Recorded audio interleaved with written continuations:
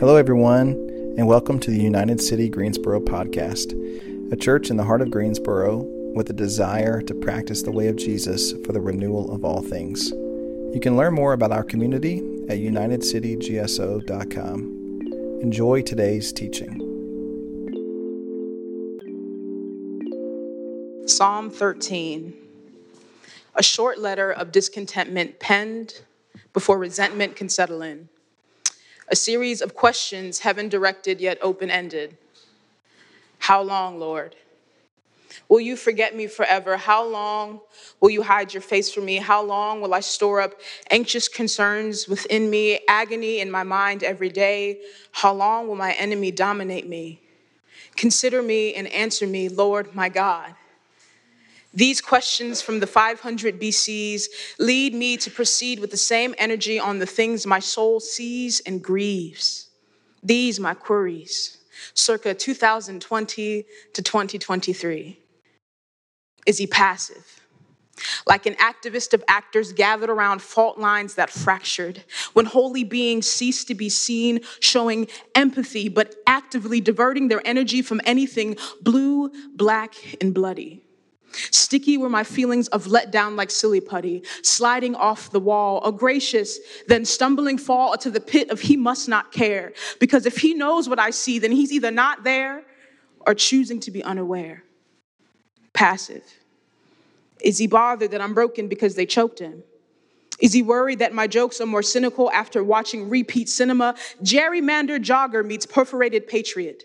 Salutes, paper thin and separate like the barracks my grandfather served in. Is he upset that sleep has left me? That Uncle Sandman sprayed bullets over baby girls so my homegirl's 26th hit different. A birthday in memoriam, our ability to feel in moratorium. Is he hiding? When my eyes lift from the weight of US of A, only to see the same maternal cries, wondering if their child will survive the night on that boat ride, through the rough tides of Aegean seas, seeking refuge, reflecting the King of Galilee, only to be met with Greco-Orthodoxy to say cease. Why Paul walked that land if the plan was to have the next generation of man turn their backs on the letters he penned? How long are stowaways safe in God's hand? Is it time up for Yemen, the Central African, the people of Ukraine, and the Rohingya Muslim? The weight of suffering seems overwhelming for them. The weight of suffering seems overwhelming, y'all. It's the weight. God, do you see? I know you saw Hagar and Tamar and showed up with a promise and punishment, a righteous judgment for violence, your voice absent of silence. But this night, in the darkness, your light seems the farthest. Would you come again? Y'all, have you ever felt groaning? You ever felt like the inward toil of brokenness, that gut feeling that twists your insides, that just leaves you bewildered? Facing something that just leaves you with more questions than you ever thought you could actually have. If so, you're in good company. Romans 8 reads, verse 18, I consider that the present sufferings are not worth comparing with the glory that will be revealed in us. For the creation waits in eager expectation for the children of God to be revealed. For the creation was subjected to frustration, not by its own choice, but by the will of the one who subjected it, in hope that the creation itself will be liberated from its bondage to decay and brought into the freedom and glory of the children of God. We know that the whole creation has been groaning as in the pains of childbirth, right up into the present time. Not only so, but we ourselves who have the first fruits of the Spirit groan inwardly as we wait eagerly for the adoption to sonship, the redemption of our bodies. For in this hope we were saved. But hope that is seen is no hope at all. For who hopes for what they already have? But if we hope for what we do not yet have, we wait for it patiently. Let's pray. God, would you be with us this morning? Would you continue to settle our hearts and minds as we look what your word has to say for us today? God, I just ask that you would speak in me, through me, and with me, that you would transform all of us together, that we might look more like you. Amen.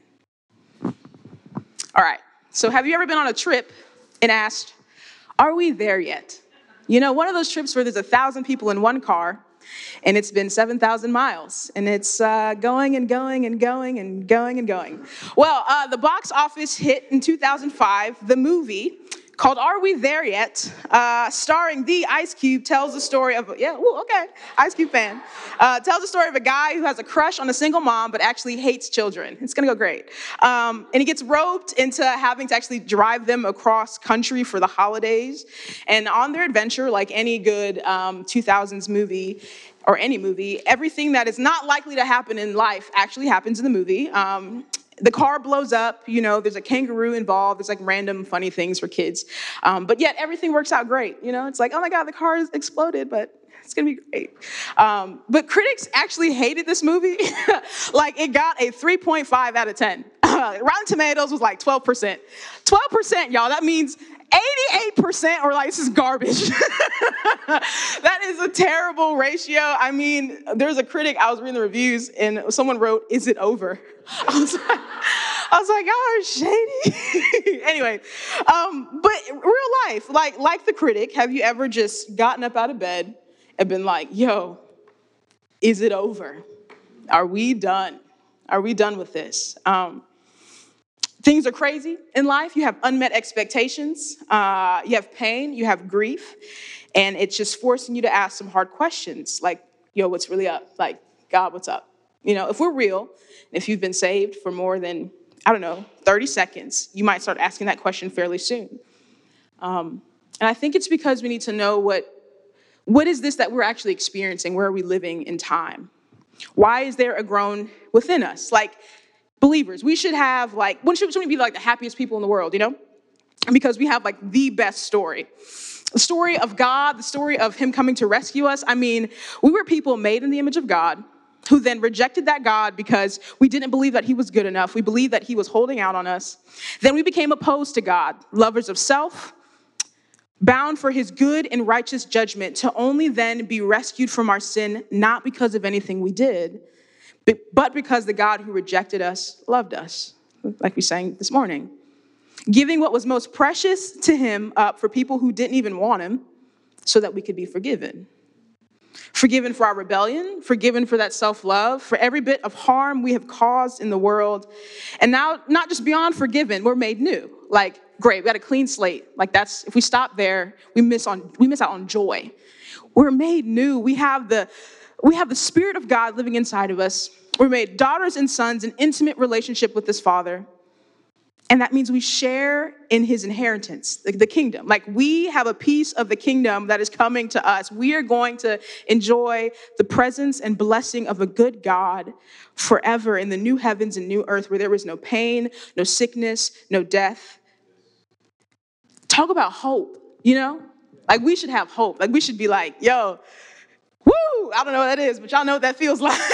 We have hope. And yet, we groan. This is because we need to understand the moment we are in. Where are we in God's cosmic story? Theologians call this time the now and the not yet. It's coined by Craig Bartholomew and Michael Goen. God has a 4-act drama.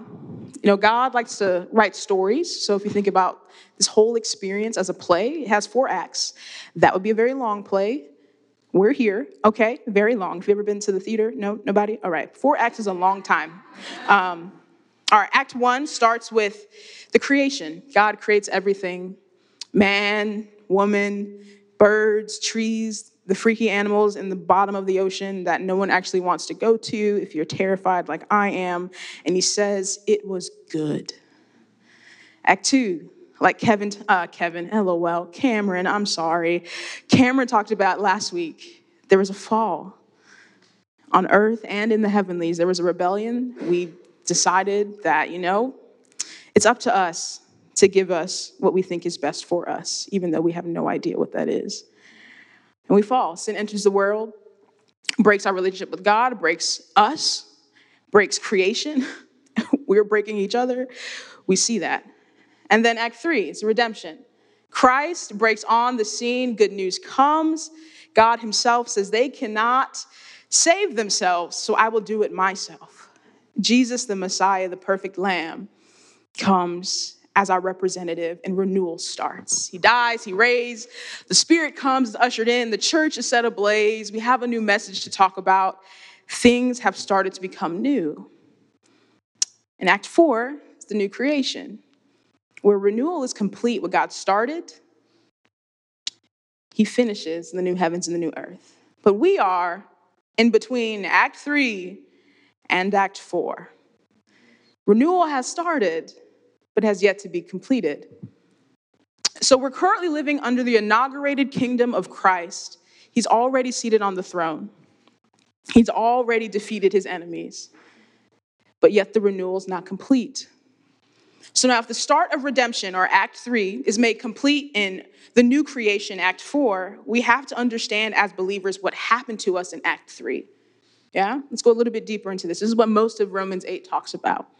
The earlier verses are fantastic. I would suggest you go back and read it. I'm going to go over it. Go back and get it into your bones. Get it into your bones. Get it into your bones. It tells us of the rescue and the indwelling Spirit of God in us. And it starts off with the iconic words, therefore, there is no condemnation. I mean, that joint is on T-shirts, on water bottles, everywhere. No one really uses the word condemnation anymore. We don't really know what it means, but it's everywhere. There's no condemnation for those who are God's. There's no one, all of a sudden, the cycle we were bound to called cycle of sin, where we just continue to go into the things that we think are going to give us life, but give us death. That cycle is broken.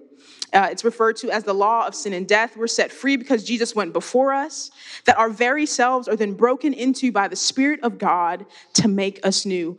When we were once lovers of self, all of a sudden, because of the Spirit coming inside of us, we're empowered to choose life, to choose God, to choose wholeness. We're empowered to obey. If you go back, Romans 7 talks about how we're in the cycle of sin. You know, I do what I don't want to do, and then I don't do what I do want to do. It's fantastic. Romans 8 begins to answer that question. How does that cycle stop?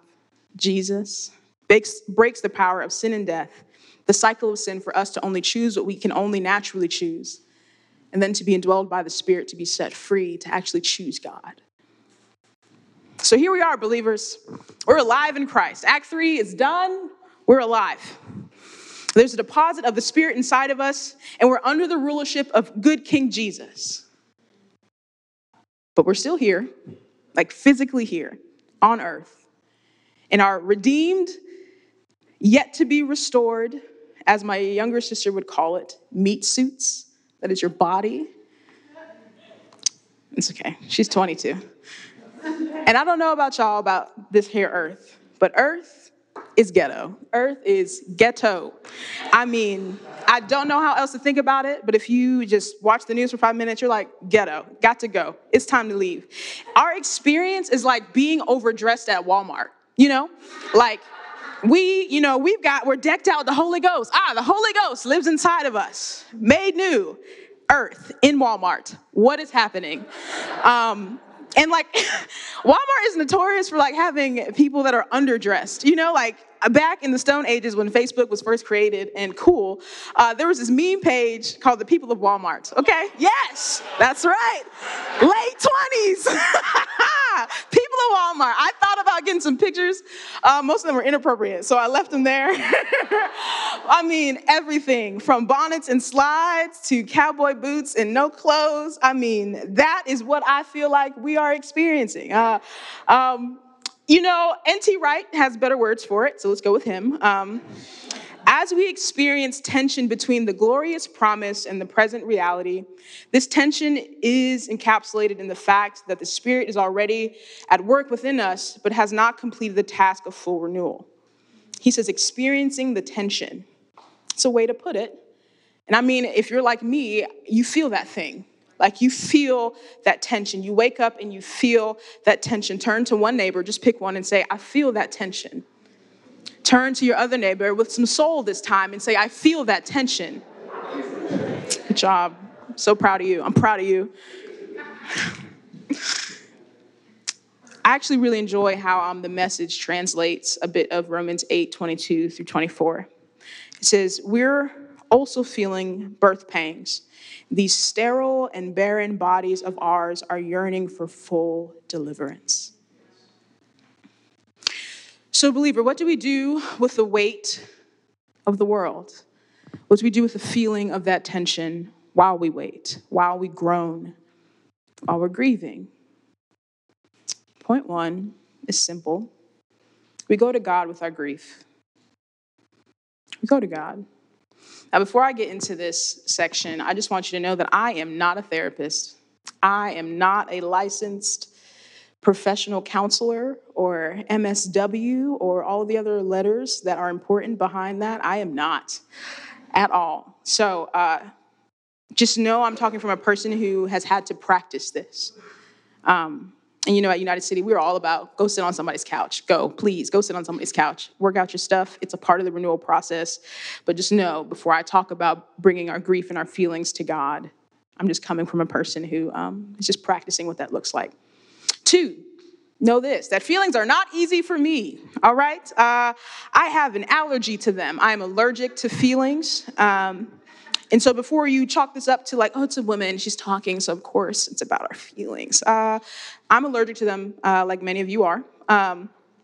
So if anything, bringing it up is just a matter of its importance, if it causes us to be uncomfortable or it doesn't come natural. So what does it mean to go to God with our grief? It's fairly simple. I mean, literally bring your groaning and your pain to your Father.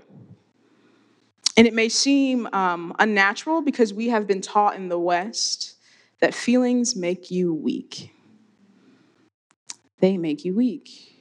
I know you guys experience this in your life, just kind of in the water where we grow up. I'm not going to tell everybody's story, but, you start crying, they tell you stop crying, especially a little boy.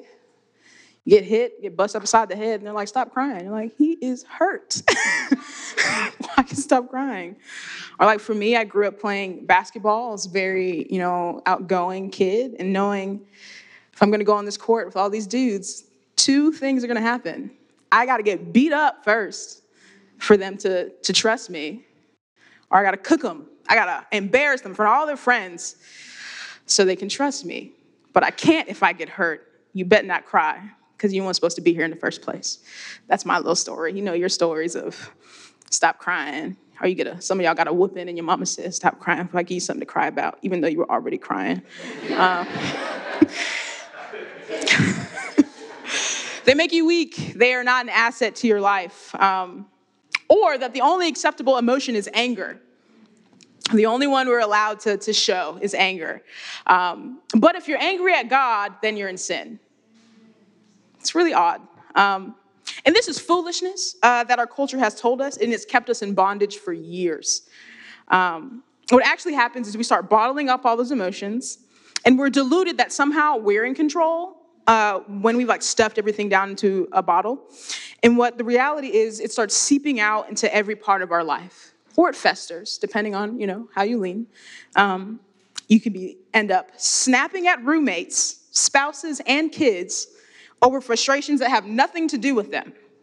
You're mad at Joe Blow from work, and you just yelling at your kids about eating their carrots, stuffing them down their throat. And this poor kid is just like, I love you. Why are you treating me like this? Or you're like me, and you start to numb or suppress what you feel. And you become people of addiction, people of addictive habits. If things get too hard for me, I will see you at Netflix for 12 hours. That's mine. I don't know what yours is, but it's real.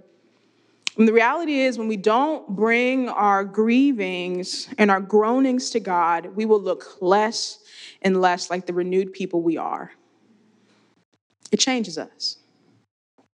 So today I want to encourage you to start bringing the realities of your already and not yet, or your now and your not yet to your Father.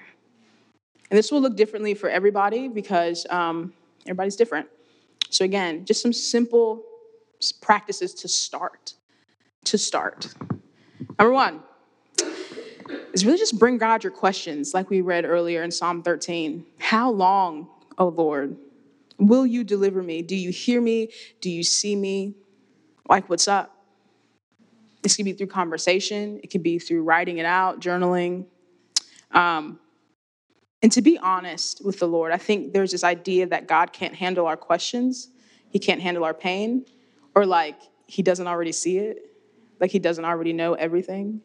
We have this idea that somehow we can like shut certain parts of our heart off to the Lord. Like he can't see that. He's literally omnipotent. You're losing that battle. You're deluded. Just bring it to him and tell him.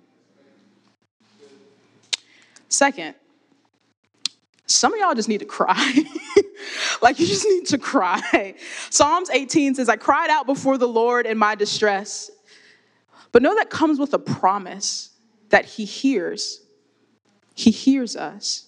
And before we're like, okay, crying, we already know it's a little unnatural to talk about our feelings or whatever. But I had a friend of mine who was hanging out with a family. He was newly married. This family was married with kids. And he's just kind of like hanging out with them and look at the future. And one of the kids, he's telling me the story, and I'm like, dude, this is healing.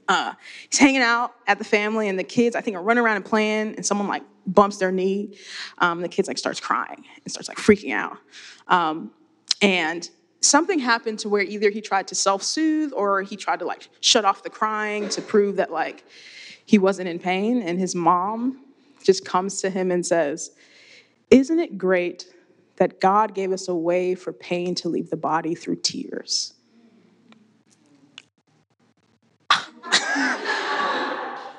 I was like, profound, but I think we underestimate the intricacy of our created being. Like if God was intentional to have systems and ecosystems for the earth to just exist without anybody really doing more than they need to, like the sun comes up, the rain comes down, it repeats the cycle. Nobody made that happen but God. And how all of the water cycle leads into the ecosystem, like everything is so meticulously made. Why would we assume that he stopped when it became our being? That maybe God had another plan for our systems to work together to show that he was a safe place, to show that he was good and actually gave answers through our existence for healing. But some of you need to be seen crying. Yes, commune in the presence of God. Bring your grief, let it out. Let his spirit meet you in that quiet place, in the shadow of his wings, in your prayer closet, in your quiet time, whatever language you use for being with God. But some of you need to be met with people in those places. Yes, the professionals, but also just people who love you and know God. And not bring the packaged version, but the vulnerable version of yourself in the moment, even if it terrifies you. I mean that ugly cry. And if you're like me, this may be too much information, something hurt your feelings, you bottle it up for 2 weeks, and then you go into the bathroom by yourself and you cry by yourself. Yeah? No? Okay, fine. That is a choice. But maybe God wants to meet us through people. So when we disrobe in front of people, they might actually see us for who we are and might speak a word of encouragement. It might speak a word of prayer that might invite the spirit that is there when two people are gathered for you to be seen and known and to be spoken into healing. So, but maybe you're like not in a visceral place. Maybe like these are like great, Vania, I'm already kind of practicing these. Thanks so much for the reminder. Fantastic. But it's also just a really simple practice I wanted to put before you. It comes from Emotional Healthy Spirituality. Theirs is SAAG. I added a G for this. It's really a simple journaling prompt, like once a week. We talk about practices and rhythms. If we're going to have a rhythm of bringing the honesty that is inside of us towards the Lord, here's a little tool. So SAAGG is simple. Sad, angry, anxious, grateful, and grieving. If you come from homes where you were not allowed to share your true feelings because it was going to be dangerous for the response, because it was not going to be safe where no one would hear you or it'd be brushed under the rug or made to be unimportant, learning that your Father actually just is a place for you to bring what's actually like going on inside of you. Learn to practice that, like once a week. Sunday afternoon, or maybe it's your Tuesday after lunch. I don't know if you're like me, but if you're going to cry while you do it, maybe don't choose lunch because you got to go back to work. But take that moment to bring, what makes me sad? Like, what am I actually sad about? If I was just quiet for a moment and slow down, what am I sad about? What am I angry about? You might find that what you're angry about is really what you're sad about.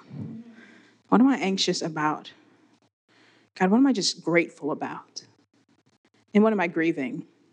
And if sad and grieving seem like the same thing to you, maybe they do. In my mind, I think sad about something that just bums me out that I didn't know that kind of hurt my feelings or came off in a way that was unexpected, where grieving feels like, what are the things I'm going to have to process through the loss of something?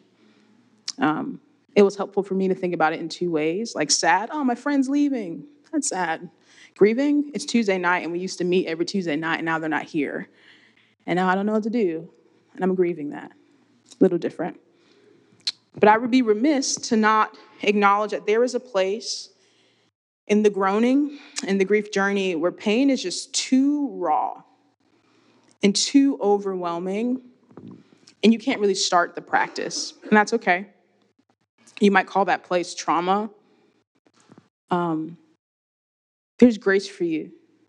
There's so much grace for you in that. And God knew that. Romans 8, verse 26 to 27 says, in the same way, the Spirit helps us in our weakness. We do not know what we ought to pray for, but the Spirit himself intercedes for us through wordless groans. And he who searches our hearts knows the mind of the Spirit, because the Spirit intercedes for God's people in accordance with the will of God. The reality is the Spirit doesn't just renew us and enable us to obey, but he actually stands in the gap for us. When it's too much, he is interceding for us and lifting us up. When we have no words, the Spirit is praying. That blows my mind, that the Spirit is talking to the Father on my behalf about my groanings. He's an advocate in the pain who is willing and working on our behalf, whether we have the gumption to or not. And this is how we know a present God in suffering, in trials. Y'all, he promised that they would be here. It was just like a promise. Like, we want to be promised. We're promised the kingdom and trials and suffering. And there will be death in your life spiritually and maybe physically, Promised both.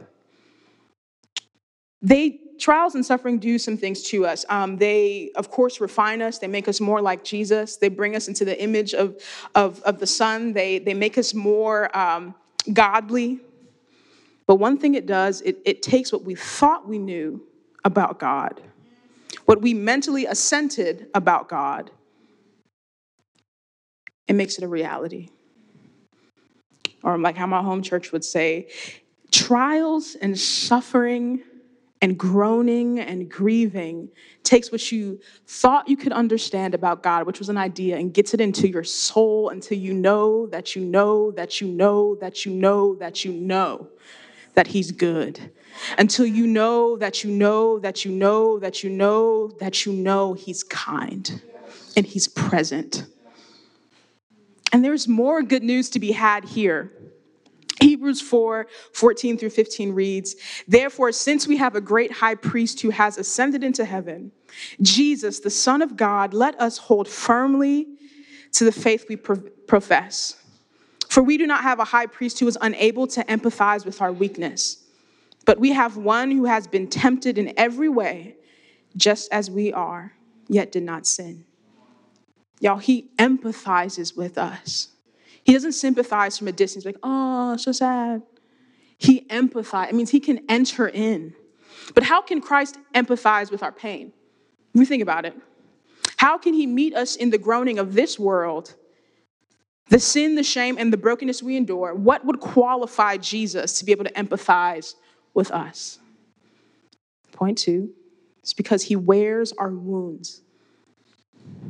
Jesus didn't just skip out on the pain of this earth. No other God, like no other deity out in the world, wears wounds. What other God has scars? Historians say if you want to make a religious figure who's great, like if you want to create a religion, you want to find someone who's worth following, so you make him a victor, a conqueror. But our Savior was victimized, nonetheless, by the very ones he created. Where? On the cross. It's the most Baptist I'm about to get in my life. I think it's easy to move past the cross. It's bloody and gory and offends every sensibility on every level, at least here in the West. People who are acquainted with violence, the cross is a beautiful place. But it's actually at the cross where we can see a beautiful God. The gentle and lowly come into our pain as Jesus the Redeemer. Church, in regards to your pain, it's literally all there. Even in regards to your specific brokenness, it's all there on the cross. You just got to look back. Take a second, think about it. What's your groaning? What are you particularly groaning about? Not necessarily complaining, but what is the pain, that internal struggle? Is it rejection? See a Savior who in his hour of most need was deserted by everyone he healed, everyone he fed, everyone he restored, and by the friends he loved. Is it betrayal? See the one who loved a disciple knowing he would turn him over for the price of a slave. Maybe it's loss and unexpected death. See Jesus to have that same friend whom he loved commit suicide before his work on the cross could be done. Maybe it's physical abuse. See Jesus, gentle and lowly, who welcomed little children, have his beard torn from his face, beaten beyond recognition. And maybe for you, it's sexual assault. See Jesus, who stood in the gap for sex workers and women caught in adultery, making sure they were protected, be stripped naked. In a culture where we learn in the prodigal son was inappropriate for a man to lift his tunic and run, to show his legs, Jesus intentionally stripped naked and lifted up. And it's in that place where he was pierced. Maybe it's harm against Black lives. See Jesus, a Jew, living in an occupied state, oppressed by Roman rule, given an unfair trial, and unjustly killed. Someone said Jesus died in the blackest way possible. Maybe it's the state of the world where there's corrupt rulers abusing power, causing families to flee and seek refuge. We're literally living in a time like that right now. See Jesus being bundled up as a babe in the dead of night, rushed to Egypt as a refugee because Herod was literally killing children. Maybe it's the disparaging words your family, your ex, your friends spoke over you that ring true in your heart and your mind. See Jesus mocked and taunted, lied on, and humiliated. The list can go on and on and on. And this is why he's able to enter into our groanings, because he's qualified or acquainted. He's acquainted with it. Dr. Lane Cohey, he's author of this book called Disquieted Soul, which came into my life after life's second depression. He says, this is the paradox of pain. When we are willing to enter pain, we find peace in the one who went there first. We find a gateway into communion with the one who wears our wounds and heals our souls. Heals our souls is an odd turn of phrase, but we should hold on to it for a second. Jesus is not only able to enter into our grief, but he will redeem it. I know it feels good to know, like, all right, I have the presence of God with me as I'm crying and writing things down and bringing community into it and sitting on someone's couch. But what out of all of this? Problem of evil and suffering, a whole other talk. But the fact that he will redeem it, that it won't be wasted. I don't have any answers for you about how it's going to be. Just know it will be. Romans 8 verse 11 reads, "And the spirit of him who raised Jesus from the dead is living in you. And he who raised Christ from the dead will also give life to your mortal bodies because of his spirit who lives in you." It's not only a promise that God will work out your pain and the evil in our day in this world, which he will, but that the spirit that makes us new, the same spirit that regenerates us, will in the final act, Act 4, resurrect us permanently into wholeness. It's from this place of assurance we can get to the rest of Romans 8. This future reality inaugurated now, we can finally get to the last part of Romans and say, who? Who gonna separate me? Who? Who's gonna keep me from the love of God? No, in all these things, we are more than conquerors through him who loved us. For I am convinced that neither death nor life, neither angels nor demons, neither the present nor the future, nor any powers, neither height nor depth, nor anything else in creation will be able to separate us from the love of God that is in Christ Jesus our Lord. So, believer, see him. See him. Like, lean into him.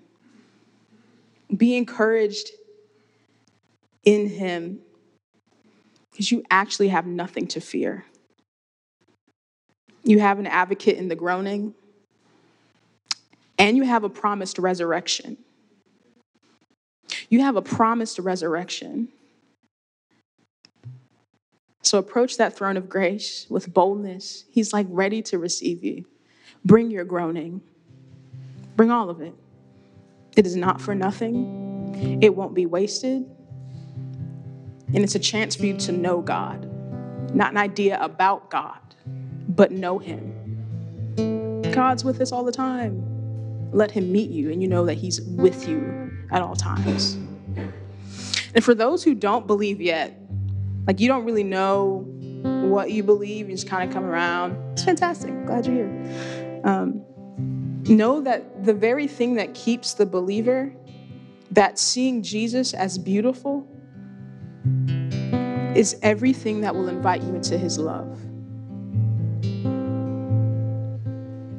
Seeing Jesus as beautiful will change a Easter and Christmas attendee to someone radically changed by a God who gave everything for them and didn't skip out on the pain, didn't skip out on the suffering, but chose it because he loved you.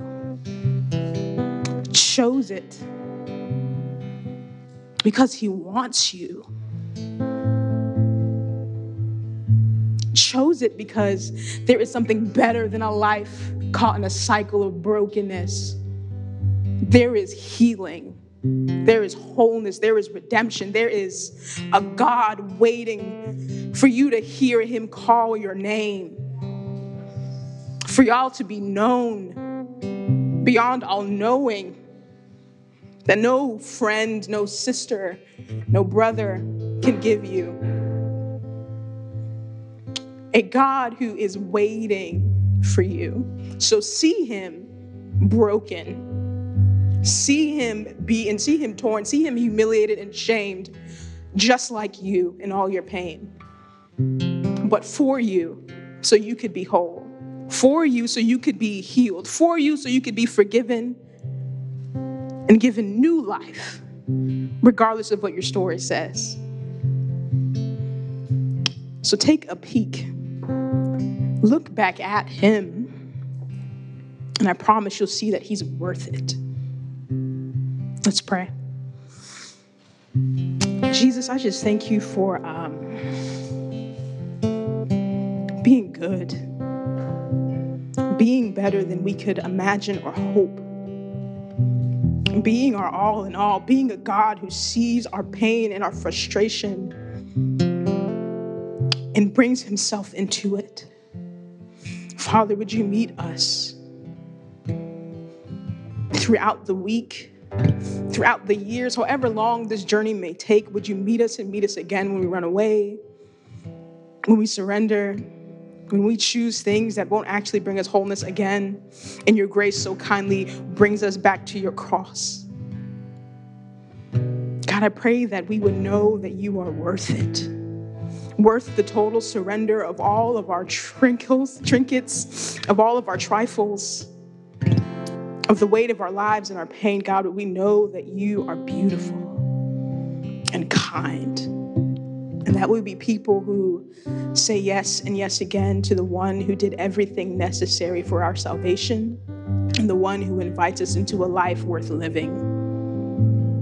God, we thank you and we praise you. Amen.